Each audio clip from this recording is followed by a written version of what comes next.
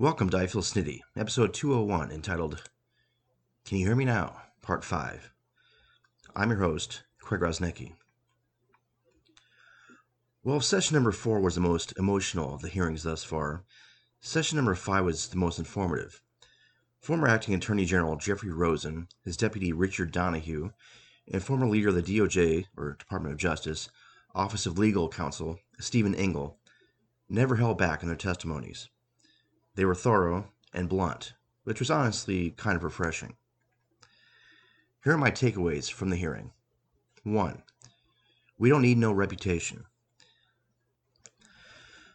For as much as Donald Trump talked about wanting to make America great again, he sure as hell never cared about its reputation. No matter the institution, the history, or the level of truthfulness, Donald Trump was ready to sacrifice it in order to stay in power. As we heard in the 4th hearing, he went after state officials and election workers. But he didn't stop there. As the 5th hearing painfully showcased, he then went after the DOJ, Department of Justice. It even reached the point where he told the DOJ, "Just say the election was corrupt, and leave the rest to me and the Republican congressman." The DOJ didn't play along, of course, but just think about what he was asking of the department. If the DOJ had caved into Trump's wishes, it would have tarnished the integrity of the department for the foreseeable future.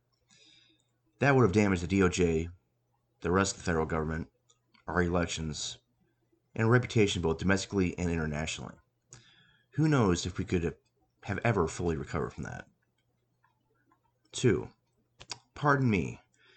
Apparently 6 congressional Republicans sought pardons from Donald Trump before he left office for their roles in attempting to help overturn the 2020 presidential election.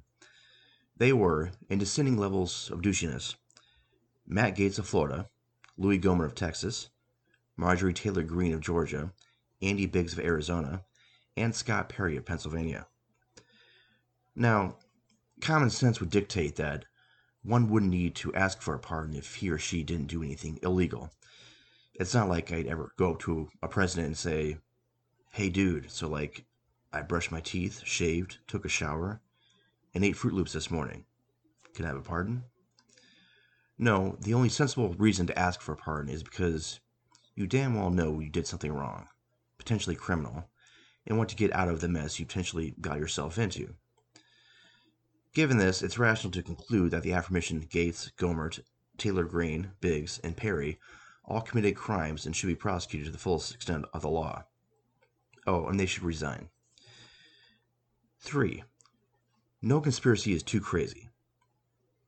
No matter how wild and nonsensical a conspiracy theory may have been, it worked for Donald Trump. Seriously. I thought I'd heard them all, but this hearing proved me wrong. Apparently, former Secretary of Defense Christopher Miller contacted a counterpart in Rome, yes, Italy, asking them to investigate a claim Trump had heard about with regard to Italian satellites changing votes from Trump to Biden. No, I'm not making this up. I wish I were, but alas. Number 4. Loser and Clark. Like I mentioned earlier, Trump never cared about the truth. He just wanted someone, anyone, to agree to push forth his version of the truth, which of course meant lies. After going the guess and check route with several officials, Trump found his man to lead the Justice Department, a lower-level DOJ environmental lawyer who had absolutely no experience with elections. His name was Jeffrey Clark, and he wanted to send DOJ-signed letters to battleground states, which would have followed through with Trump's wishes to lay claim that the election was indeed corrupt. In response, the aforementioned Richard Donahue allegedly told Clark, "You're an environmental lawyer. How about you go back to your office, and we'll call you when there's an oil spill." Yeah, mic drop. Donald Trump never cared one iota about improving the state of the country. He knew full well he had lost the election, and unless something crazy happened, meaning illegal, he'd be out of the White House on January 20th of 2021. The guy was like an octopus gone wrong in a laboratory, as his tentacles multiplied 45-fold, latching onto any and every conspiracy theory within his grasp. Once one was shot down, he just present the next, and then attempt to latch onto something else. Fortunately, none of the conspiracies reached sea level, and he just had himself to grab, if he could ever find that tiny thing. As a result of all this, Donald Trump endangered the lives of state officials, election workers, and the United States of America. Before I close this episode, I would like to touch on something which happened shortly after the fourth hearing. Rusty Bowers, Arizona Speaker of the House, provided an emotional testimony in the fourth hearing, repeatedly saying he couldn't go against his oath when asked to legally help overturn the results in his state from the 2020 presidential election. He was frequently teary-eyed when giving his testimony and was widely hailed as a hero for his bold defiance to corrupt authority post-election, as well as his seemingly heartfelt words. Well, as I recently said with regard to Mike Pence, let's not give these guys too much credit.